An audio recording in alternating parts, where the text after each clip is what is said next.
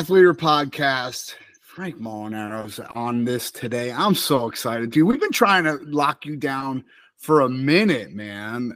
Thank you very much for spending some time with us. I appreciate it. Happy to be here. Thanks, man. Okay, first things first. You have now, you've had a couple coaching jobs. You went back to competing again. You've settled in to Tempe. Tell me what is different about life out west compared to life on the East Coast, or even, oh wow. Always a pleasure. Tell me what's different about life out west as opposed to life you grew up on the East Coast, you went to school in Pennsylvania, you had a job at Virginia Tech, and you were in the Midwest at OU. So tell me what's different about life on the west side. So, just for starters, I'm always proud of, being born and raised on the East Coast. I think some of the characteristics I picked up on the East Coast, just being really tough. The competition was always super tough. So many tough tournaments, clubs, states was hard, all that stuff. And, just had good coaching too. Lots of really high level coaches up and down the East Coast. And then, on the West Coast, some of the benefits are Greater Phoenix metropolitan area. We're right by one of the biggest cities, fastest growing cities in the whole country. So with that comes tons of resources, medical resources, athletic, pretty much anything that's cutting edge, or you can have an advantage with sports science, recovery, etc.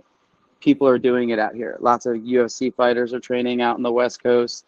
It's a good quality of life. It's basically sunny for 300 plus days a year, and it doesn't get any cooler than about 50 degrees. So the average temperature is for 9 months, it's perfect.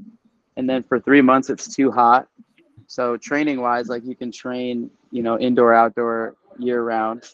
I think also the people I found have been super nice out on the West Coast. People are just kind of laid back, and there's a little bit more spread out. So yeah. No, I would tend to agree with that. The weather here does not suck. It does not suck. I could not go back. Bad. Yeah, it's not bad, right? I could not go back to shoveling snow ever.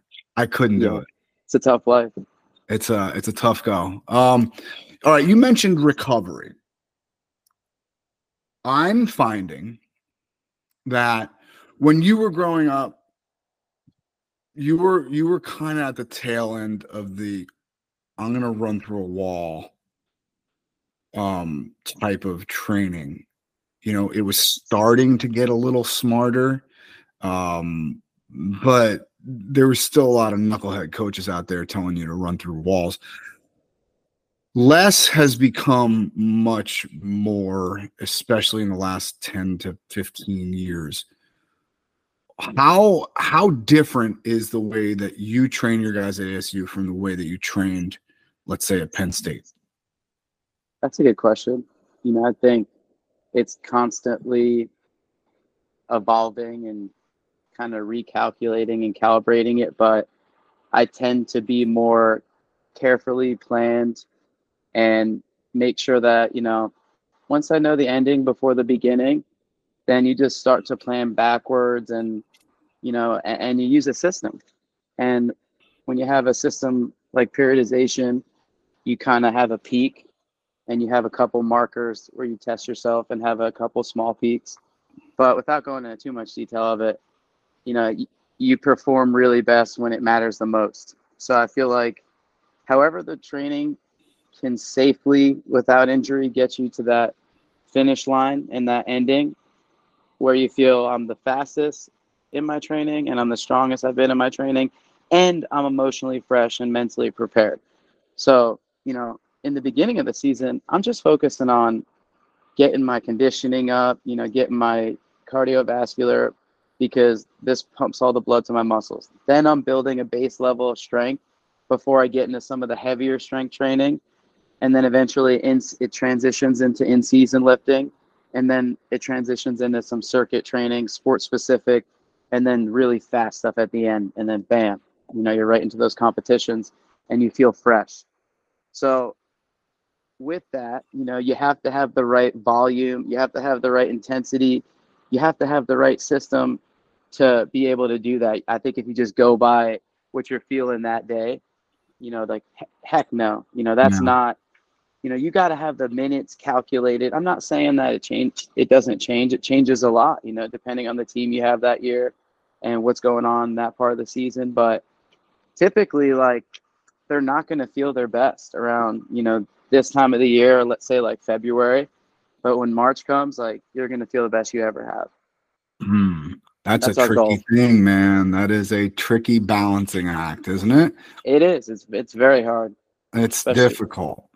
For Let me sure. ask you this. And I know Zeke is, for lack of a better term, obsessive over some of this stuff. He's a mastermind with that stuff. He gets obsessive. Like I love that about him. He's done it for USA, and he, like, the focalized peak is really, really important. So if we're all going to agree that the only thing that matters really is 3 days in March, how do you motivate these guys to get up for a dual meet? Because look, let's be honest, dual meets sell, man. It's a big deal. Like, it's important. How do you get them up for Cliff Keen? How do you get them up for whatever? If we're all gonna really agree that there's nothing that matters except for 3 days in March. Yeah.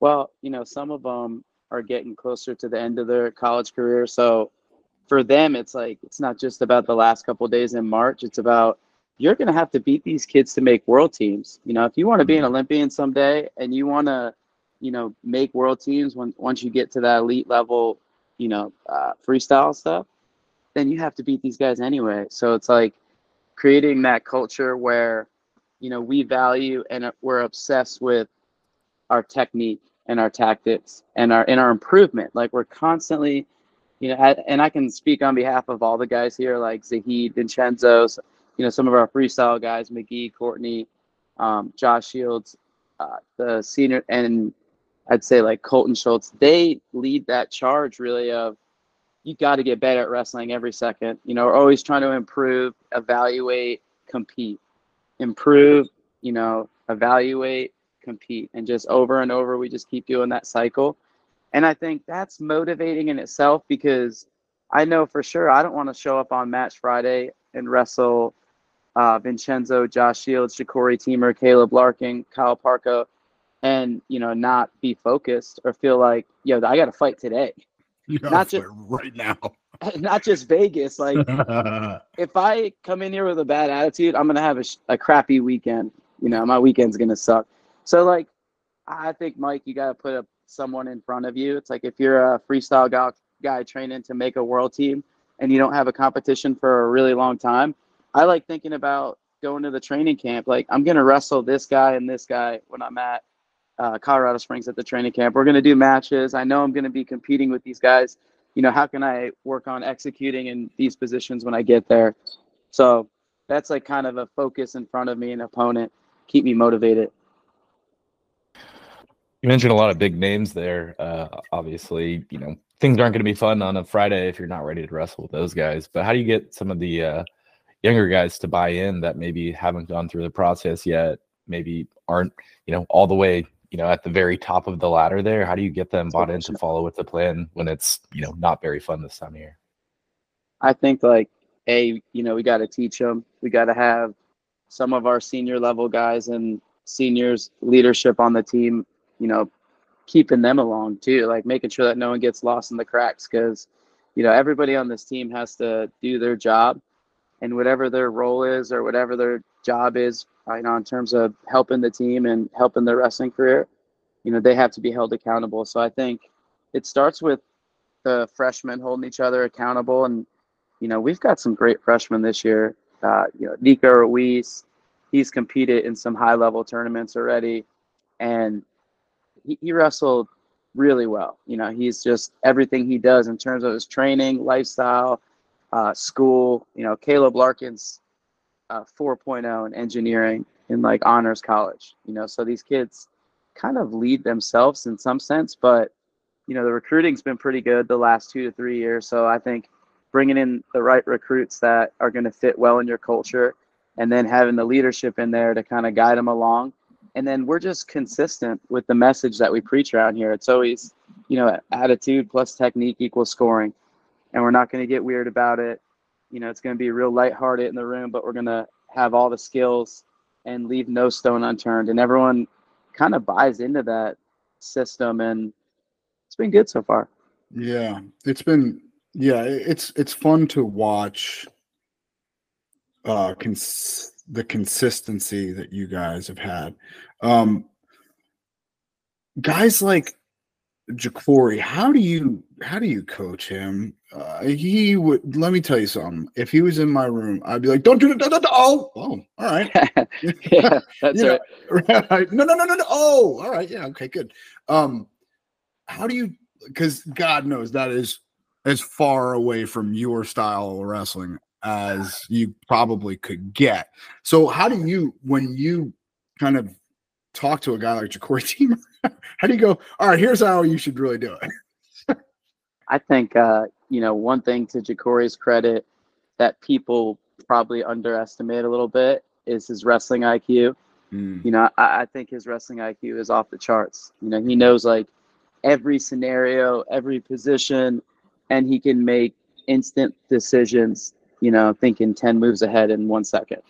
Because he's just really good at wrestling, right? Really cerebral, and he has like, we call it NFL speed around here. He's got that NFL speed. When you see this guy run across the track, like he takes he's barefoot too. He's running across the track, and we're doing like a 200-yard sprint. Good luck trying to beat him. He's just gas right across. Yeah.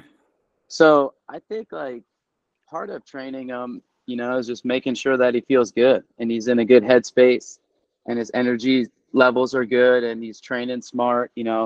I know after Vegas, that was really his first competition in a long time. Yeah. He hadn't competed. He didn't do any of the freestyle elite matches, all that stuff. Had a pretty substantial injury. And, he did great with the recovery, and he was the hardest he's trained all preseason. So we kind of just step back and let him go at that point.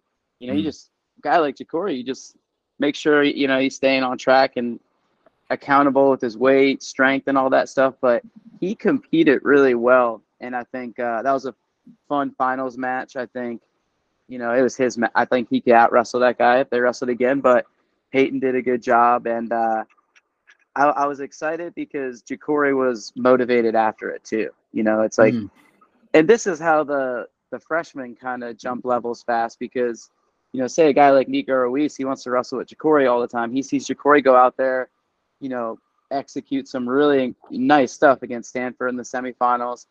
He loses. He's back in the room, and he's putting himself in the exact positions he got scored on, trying to figure it out. Like, dude, I don't want to get in that crackdown again, or I don't want to get rolling around here and this happens again. How do I fix it immediately? So these guys like Ja'Cory, and when they come into my mind, they're always solving the wrestling problems. And then on to the next thing. Then they're just on to the next tactic and move. Those guys are hard to beat. Yeah. Yeah, I got to tell you,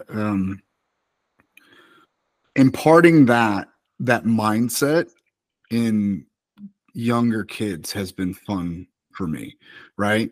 Like good idea.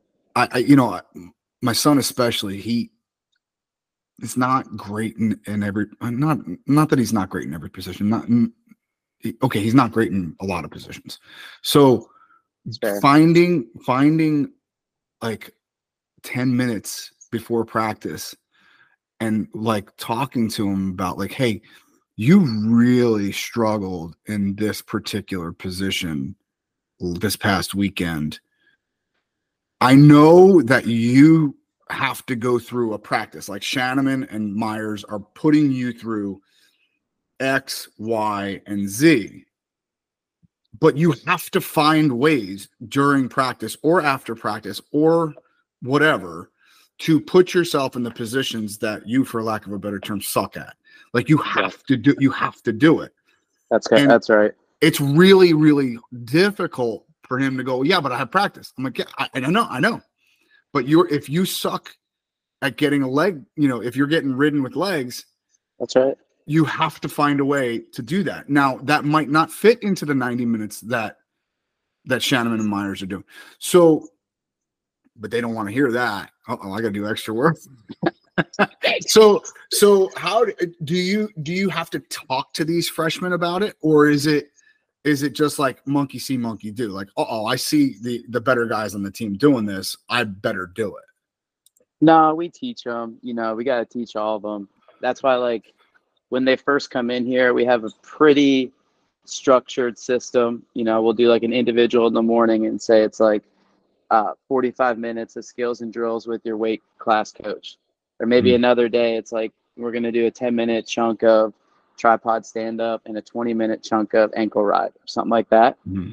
So, and then another time we'll come bring him in with the individual, and then we'll do like film first, go through some positions, see this, see that, and then go drill it, and then go spar it, and then go wrestle it live, and kind of do it that way too.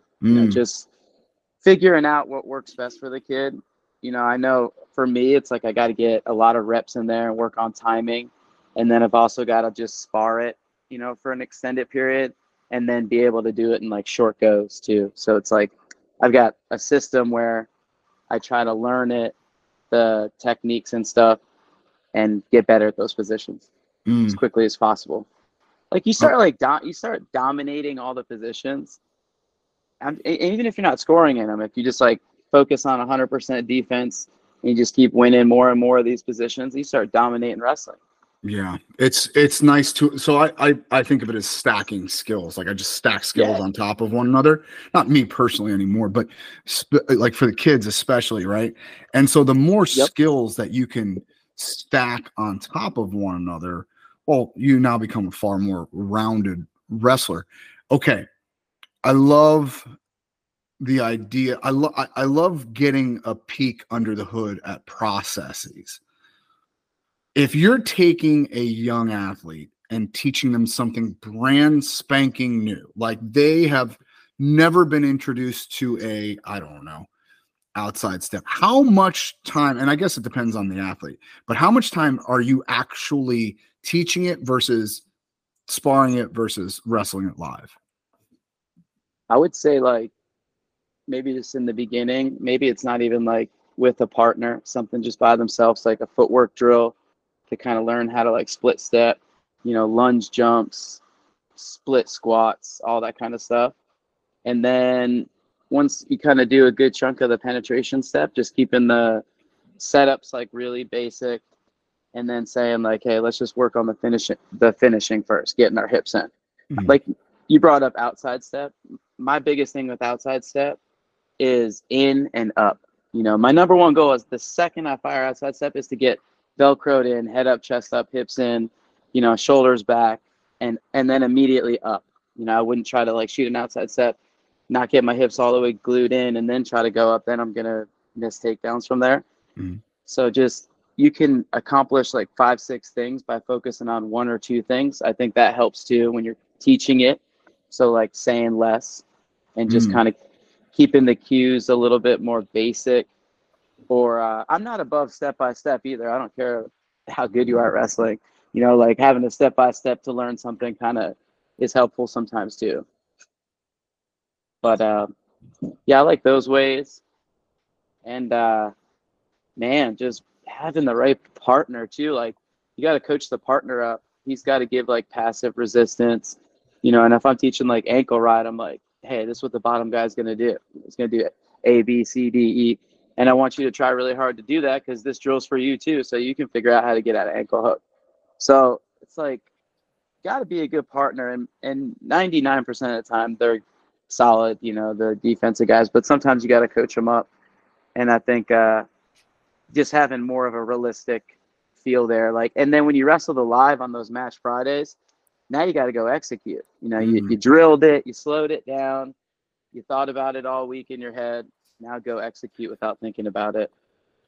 Who's the toughest one in the room? I'm sorry, Joel, just the train of thought. Sorry. Who's the toughest one in the room to like, because I know there are kids in our room that will drill something all week, and when it's time to execute it in a live situation, they just want to win. So how do you get it across them? Like, hey, you might have to sacrifice a takedown or two in this wrestling room, but you got to get better at this position. I know, it's so hard. It's almost like this first time you do it in the match, then it's like a real move. You know, it's not really a real move until like, bam, like outside step, lift them up, 4-point. All right, now I can actually do it. Yeah. But to get to that point, you know, because you always want to win, right? You don't want to like take a risk that's unnecessary that'll put you in, you know, a chance of losing. But at some point, you got to risk it for the biscuit. I heard that. You know, how'd you arrive at this system of training? Is this something that you've picked up there at ASU, or is this something that you've kind of figured out along the way? I mean, I've had like the best of the best coaching. I had 3 different national team coaches. Actually, Bruce Burnett, Bill Zadek, Zeke Jones. You know, I had great college coaches. I had some experience with other Olympians that are head coaches and work with them for a few years. So like, you know, kind of everything on my journey, I picked up a little bit here and there and added it to my system. And then, you know, some of the stuff that really worked for me in college and post-college, I kind of keep adding on to that and trying to make it better, more efficient, you know, just really just find the hardest way to do something the most efficient ways possible. You know, that's what Zeke always says to the kids. And it's true, you know, don't like drill your single leg just to finish it, you know, try to drill it the hardest possible way in practice and finish it perfectly. When you can get to that level, then you start winning a little bit more. Efficiency. Efficiency, that's a good word. Yeah, I talk to these kids. It's true. About efficiency all the time, and it's like, it's good. It's hard for me to preach efficiency without preaching laziness, because they can get crossed on that sometimes. That's right. You know, and while I, you know, if you want something done quickly, you give it to a lazy person. I don't. Lazy is a 4-letter word in my house. You're just not going to be lazy ever. I like that. So, and that wrestle. I mean, that goes for my wrestling room as well. Finding efficiency though in motion is very, very important. How do you convey efficiency through training, through technique? How do you convey that without preaching laziness? I mean, this is kind of out there, but it's a good example that ties into what I'm trying to explain. So my brother, he's a commanding officer. He's going to be an admiral in like 5 months. And he was telling me one time, like, it's insane the amount of training that you need to become an admiral on this like destroyer ship, shoots these like armed missiles in the middle of the Mediterranean. You have to go through like the Naval Academy, Army, and then 4+ years, and then you do all the training in school. You have to become an engineer, you know, because you have to be able to basically fix every single component on the ship. You have to know how to fix everything if something breaks and how to compartmentalize it while still like leading the ship through battle, you know. So it's like the same thing with wrestling. If you're the captain of the ship and you're leading this destroyer, it's life or death out there. So you've got to know every single part of the ship inside and out. But then once you're navigating the ship, you got to be able to do it mindlessly and make good decisions in the present moment. But it's like that's really tough. It's really tough. Really difficult. I would say one thing, like, do it more outside of this is what I would tell them. Do it more outside of the room with your mind.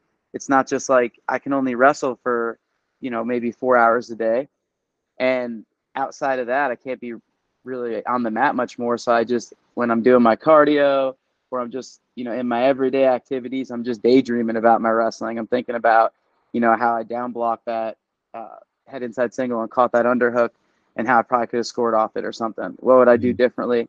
How could I like use what they scored on me today on them tomorrow to score, set traps? Sure. I love that part of it, you know. So they got to do it more in their mind and do the rehearsals and really know the details of their game.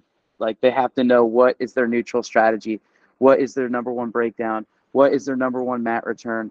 What is their go-to takedown? What is their, best pinning or turning combination? I mean, if you ask most kids, like, right, they'd have to think probably a little bit about it first, but the ones that are like pretty locked in, I mean, they know their system or plan or strategy in basically every position scenario. Do you think coaches, because right now, I like the kids that I'm responsible for, I could tell you their go-to takedown if they're down by 1. Yep. I could tell you their go-to turn. I could tell you that, like, so coaches should know that too. Yes. Yeah, that's right. I like that. I mean, I think we get caught up as coaches. We get caught up in the big picture of winning wrestling matches far too often. I think the improvement and effort is far more controllable. And if we can control those things, winning will take care of itself. Yes, sir. So when you talk to these kids, do you because you get high level athletes in that room and they're really, really competitive. Do you sometimes have to have them take a step back and go, hey, look, man, I know you want to win in every position, but you, especially coming in as a freshman, you ain't going to win every go in this room. You're like, there's just no way. Okay. Because Zahid's going to put a hole in you, right? Like he just is. Yeah, he's good. He's really good. He's real good at wrestling. Right. So how do you talk to them and be like, look, you got to step away from this situation and just focus on improvement? Yeah, I think, putting them sometimes like one-on-one with like a Zahid, and maybe he does kind of beat him up that day, but then afterwards having him like build him back up, like, all right, like, I exposed you here, but here's where you got to get better. I think that's powerful because, they're watching Zahid out there vaporizing people, and it's like, he knows what works. I think too, making them watch the film, like, even if they don't want to sit there and watch it, I get it. I don't want to watch a match I just lost, especially if I like, sabotage myself and didn't wrestle good, or, just made some kind of excuse before I went out there and lost. But sit down and watch it, and also, like, I think taking notes on it. We give out like a wrestling journal, and it has like mindset stuff, and it also has wrestling related stuff in it. So like when Mike comes in the preseason, it's a little bit more laid back. So each week we're working on like one segment. It's like, say, energy management. And then we have like a whole thing where we're writing out like specific strategies that we're going to implement on competition day to manage our energy. We teach them techniques. We bring in specialists that do breath work, and we teach them the value of like how breathing is going to help you manage energy on competition day leading up to the week of competition. So it's just elite level programming, and it's creating a culture where the sports performance is really valued too. Like they see the gain in it, like, and they do, they buy into this stuff because they see the best of the best winning, and even these guys are super humble, talking about how they need to improve mentally, and like kind of just lost my head a little bit there, but I'm in the right state of mind now. So you listen to the interviews too. If you're just a kid out there, you go listen to the best people in the world winning the hardest tournaments and see what they're saying. You don't need to rewrite the wheel. You can take bits and pieces and kind of measure what you're doing against, kind of some of the things they're saying, if it's in the same ballpark, or if there's something that can make yours better. So, there's a lot of different programming that goes behind it. And I think, some of it is like actually writing stuff down. Some of it is doing visualization activities, or like, and then some of it's more hands-on, and some of it's like subliminal too. We do different kinds of goal setting stuff where, it's almost like a subliminal message where I see this goal over and over and over again. It's like, even though you don't even know you're reading it, like your mind is connecting the dots for you, and you wake up with it in the morning and you go to bed with it at night. It doesn't even matter what happens in the middle of the day. This goal is just right there every day. Never lose sight of it. So I think one thing that in the training that should show too is the closer we get to the hardest competition, it shouldn't be the more nervous we get, because a lot of our training is to balance that for the front end of it. But the closer we get to competition, not the more nervous we get, the more focused we get and the more relaxed we get and excited. Like, wow, it's finally time. Frank, was that your experience as an athlete? That's yeah. I mean, that was when I won, I wrestled my best.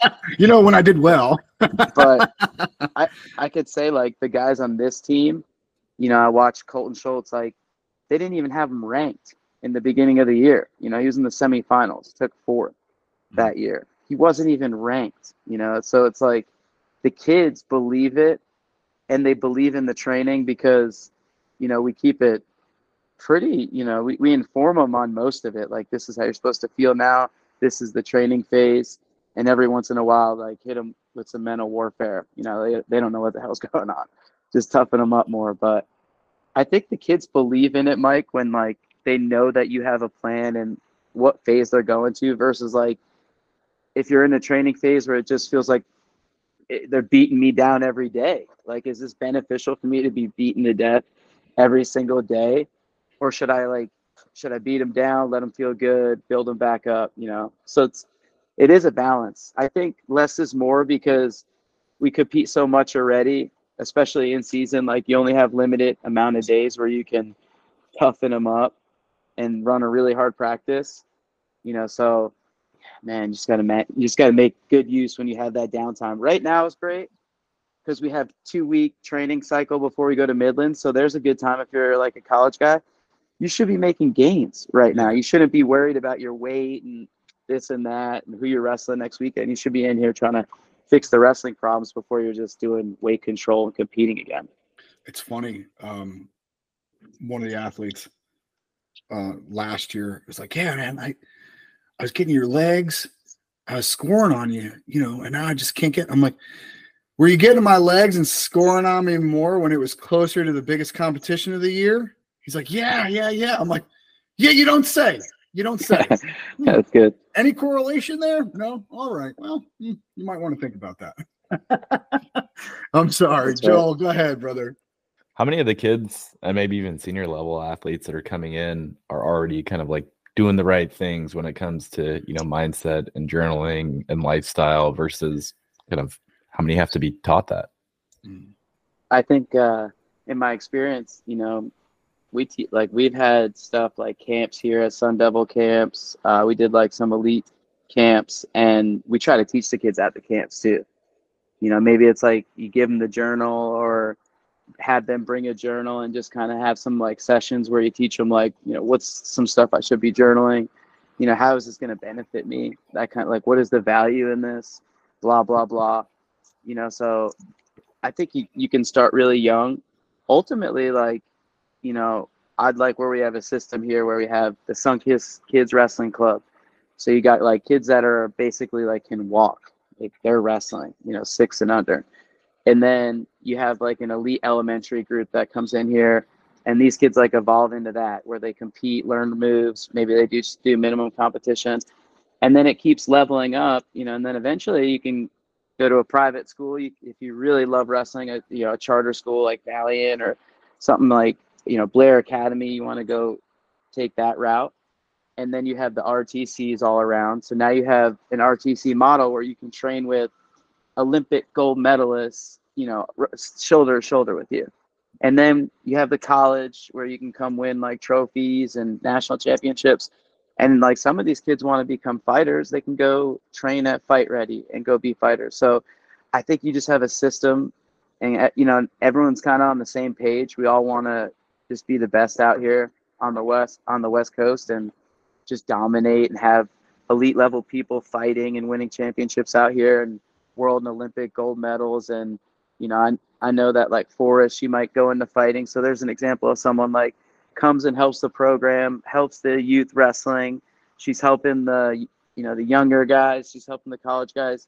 She's having success in freestyle and Olympic style, and then she goes on in fighting. So there's like a good wrestling ecosystem, and everyone's everyone's like trying to share information. They're very generous about passing it along to one another because ultimately we're all helping each other in some way.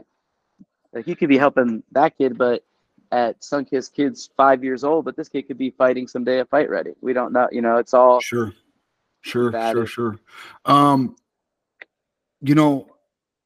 There's a lot of things that you are excelling at. In the you're welcome. I don't think it I'm not just complimenting for the sake of it, but here's the truth of it. What about coaching at that level surprised you? Like what were you just not really ready for? That's a good question. Maybe you kind of think it'd be easier a little bit at first, but I'd say that there's just a lot of good coaches out there. Yeah. There's a lot of super motivated, highly ambitious, obsessed wrestlers out there who've been doing it for decades.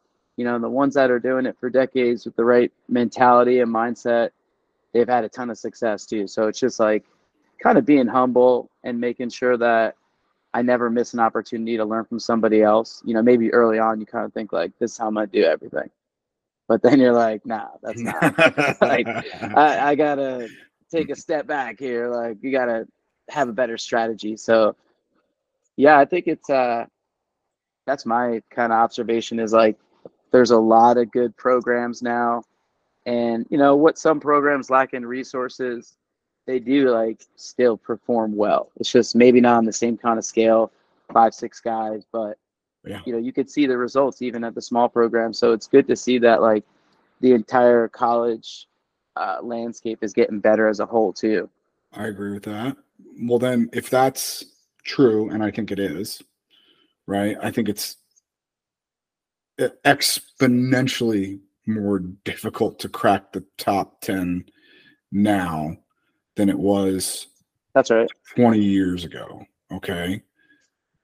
How is it that Kale is staying on top? I mean, honestly, like if we just agreed that fighting to get into the top 10 is far more difficult than ever, that means that fighting to get to the top spot has to be even more difficult than that. And everyone is hyper motivated, hyper informed, right? Like these are well informed. How are they staying on top? It's crazy. Well, the most basic answer is they're scoring the most points at the NCAA tournament. That's true. I would say like if you looked at how many bonus points they score, I would probably say like at least a whole nother finalist plus. So however many points it is for a finalist. 25 more points. Yeah. I would say on top of their like points earned for advancement and placement per athlete, they're over an entire first place finisher. Holy smokes. I never thought about that. So that's like having an extra champion on your team. Yeah, basically. That's like having an extra person worth of bonus points. So I think like, one thing that Zeke talks about all the time is scoring points, and I'd say this so far this season, like we feel like we haven't scored enough points. Our best guys, our offense hasn't been there yet, but once we have like our full lineup and everybody is out there pretty soon, I think we're going to see him score more points. So like, instead of focusing on winning, that's like, that just crushes me. It drains all my energy. It's just a waste. It's stupid to just obsess about that. Obsess about scoring points, and I think that'll make the wrestling better too. So. Okay. That's fair.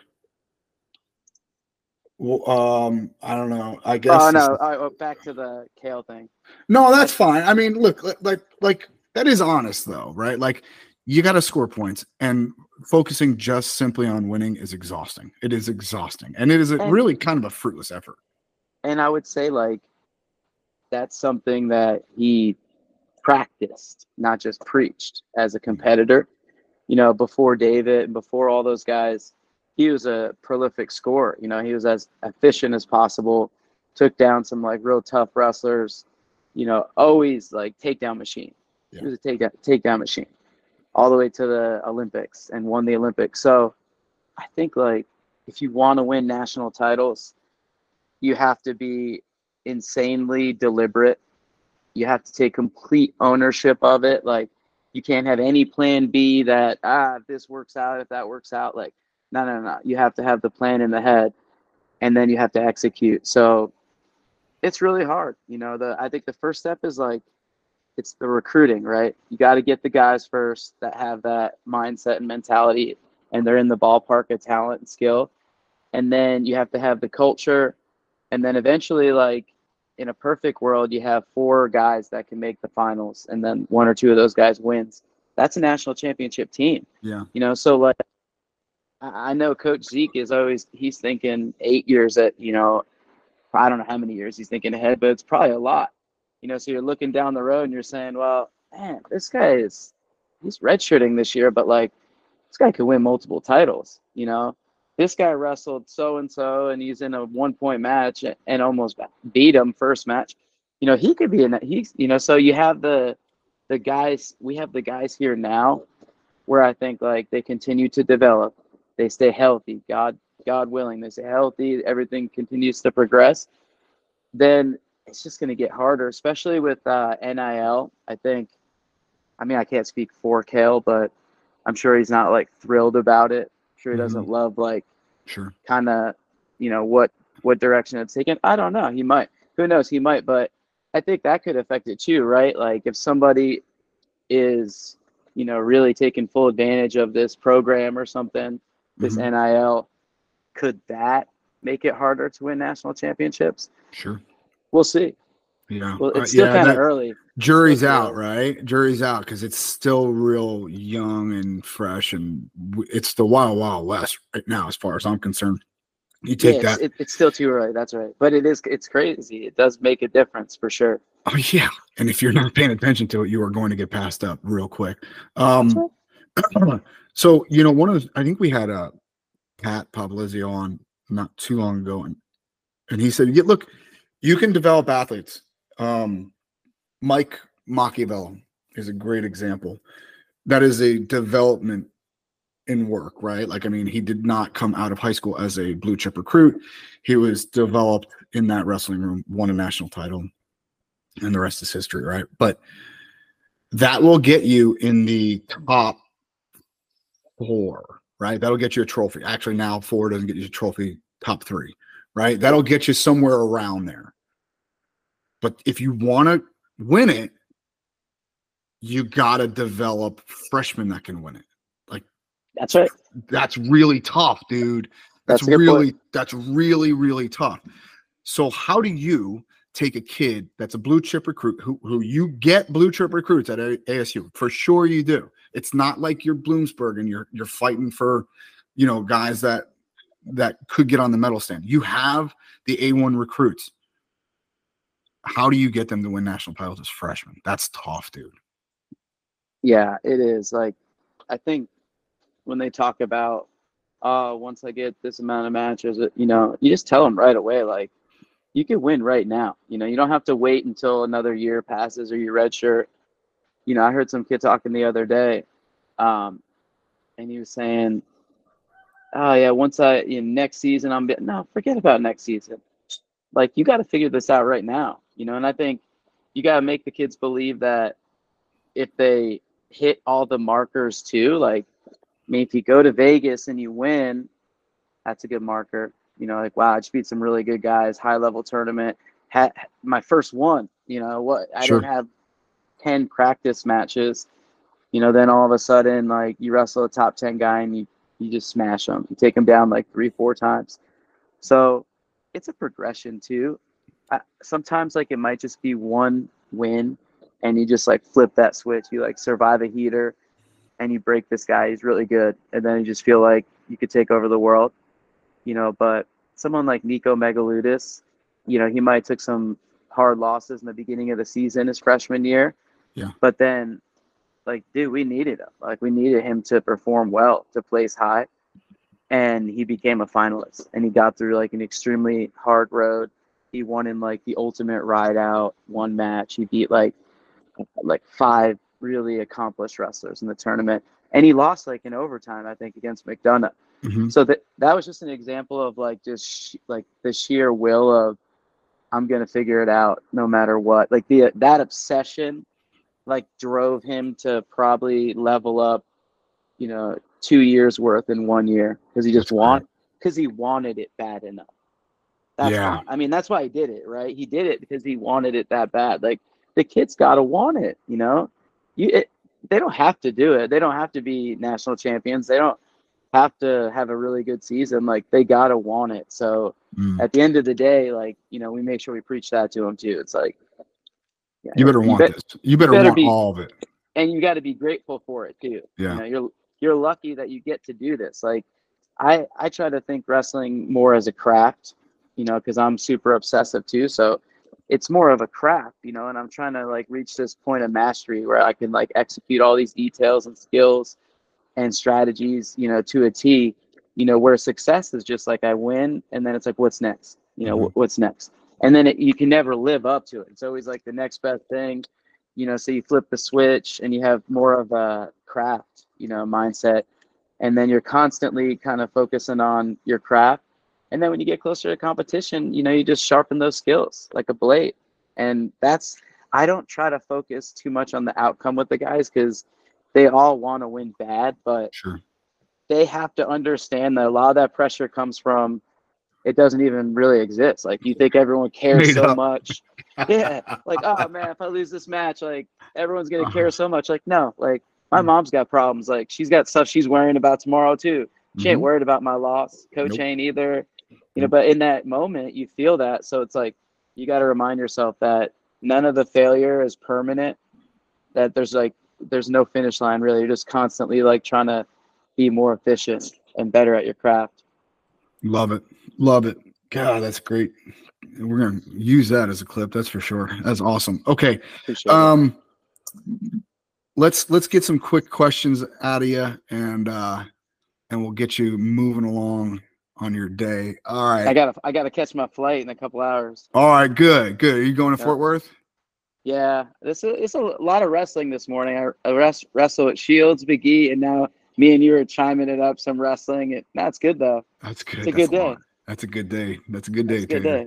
All right. So number one, first out the gate, how are you feeling about the 3-point takedown as of right now? As of right now, I think it's been kind of fun. I feel like we've always been a pretty neutral, dominant team in terms we like to be on our feet. And, so there's a lot of incentive now. 3 points. And no one's ever out of a match.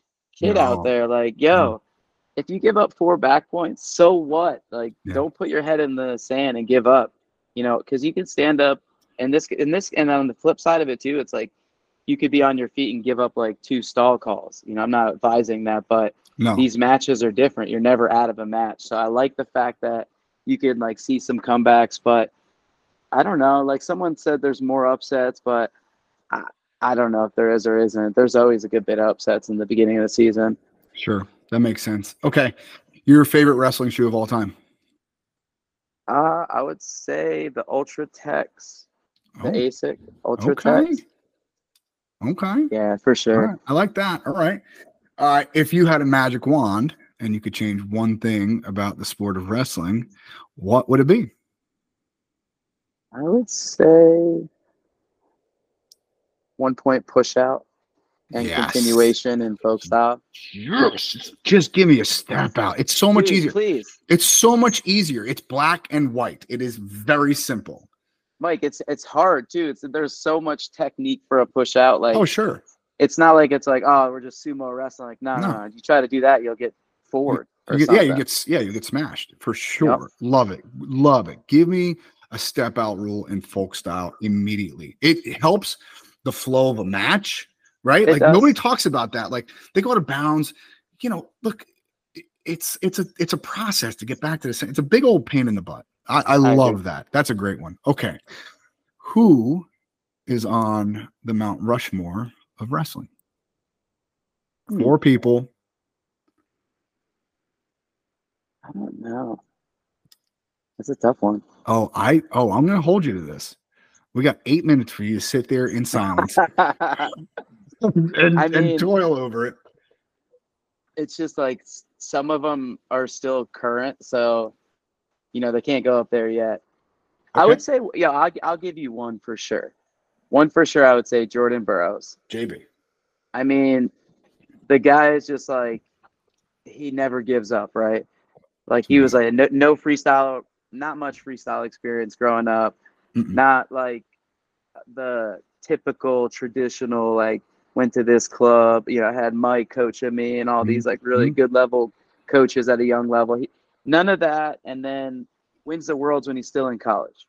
Amazing. Right. Has an amazing tournament too. Beats like the hardest, some of the best wrestlers from Russia of all time. Yeah, for sure. And then did that for like, a whole decade, just kept doing it over. Is all just over and over and over and over again. And like, I like the way he does it too. I think that's what puts him up there in my list, because he never misses a training camp, never misses a practice. He never complains. He's just a hard worker. He's an animal, and he's brutally tough. Oh, yeah. So, that, and I value that he's up there. All right. So JB. Oh, JB's up there. Who else? I put Zeke and Kale up there. Okay. Zeke. Just because Kale. That is Zeke's first appearance on a Rushmore, I believe. Go ahead.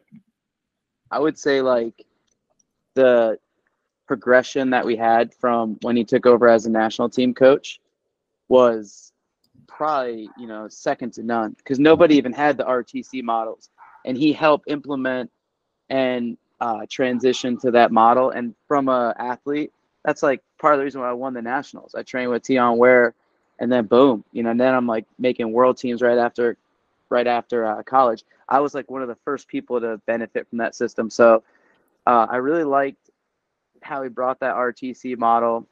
And then we had 2 Olympic gold medalists from like a point where we weren't winning anything at that point. Oh, Frankie. It was bad. Frankie, 2010, getting up in the middle of the night. Not fun. Dude, not fun. Like just hoping for a medal. So like, come on. You go from that to executing, you implement the RTC model, and then boom, boom, boom. Now you see like kids that like were products, these Kyle Snyders that were like products of these RTC 100%. Models who are just freaking animals. And maybe you put Kyle Snyder up there right now too. Because like I said, like there's some of them that aren't done yet, So right. It's hard to say who goes ahead of who, but Kyle Snyder, he, like JB, has been rock solid for the sport of wrestling. Just constant, just consistent. Which goes to show you that and Zeke says this all the time, what wins at the highest level is character. Yeah. High character. So how do you train the best elite level athlete in the world? Yeah, you gotta teach him the skills, but he has to have high character. High character wins at the highest level. Kyle Snyder, he won the worlds. He broke Sajalayev in that match, and won the world championship against one of the best wrestlers of all time, Sajalayev. He could be. I'd probably have to say, the way he's like innovated wrestling, he might be up there too. Him and Kyle could just face each other. Yeah, like face to face on that Mount Rushmore. Yeah, that'd be good. Listen, is that okay? Yeah, you can't say enough about. They can't be side by side. No. Yeah, but you can't say enough about Sadalayev. Like I've never seen somebody as good from every single position, every single one. Like he doesn't have a bad position. Like he's good on bottom. Like we didn't even know he was good on bottom because he never got taken down. That's right. And then you're like, oh crap, this dude can stop a gnarly gut. Like he can stop. Like anyway, I digress. I'm also like impressed by like the quality of opponents they beat too. Like, and this, like, that's one thing I'll say. Like Zeke had to get through Valentin Jordanov, and he's one of the best wrestlers of all time. That's who he lost to for gold.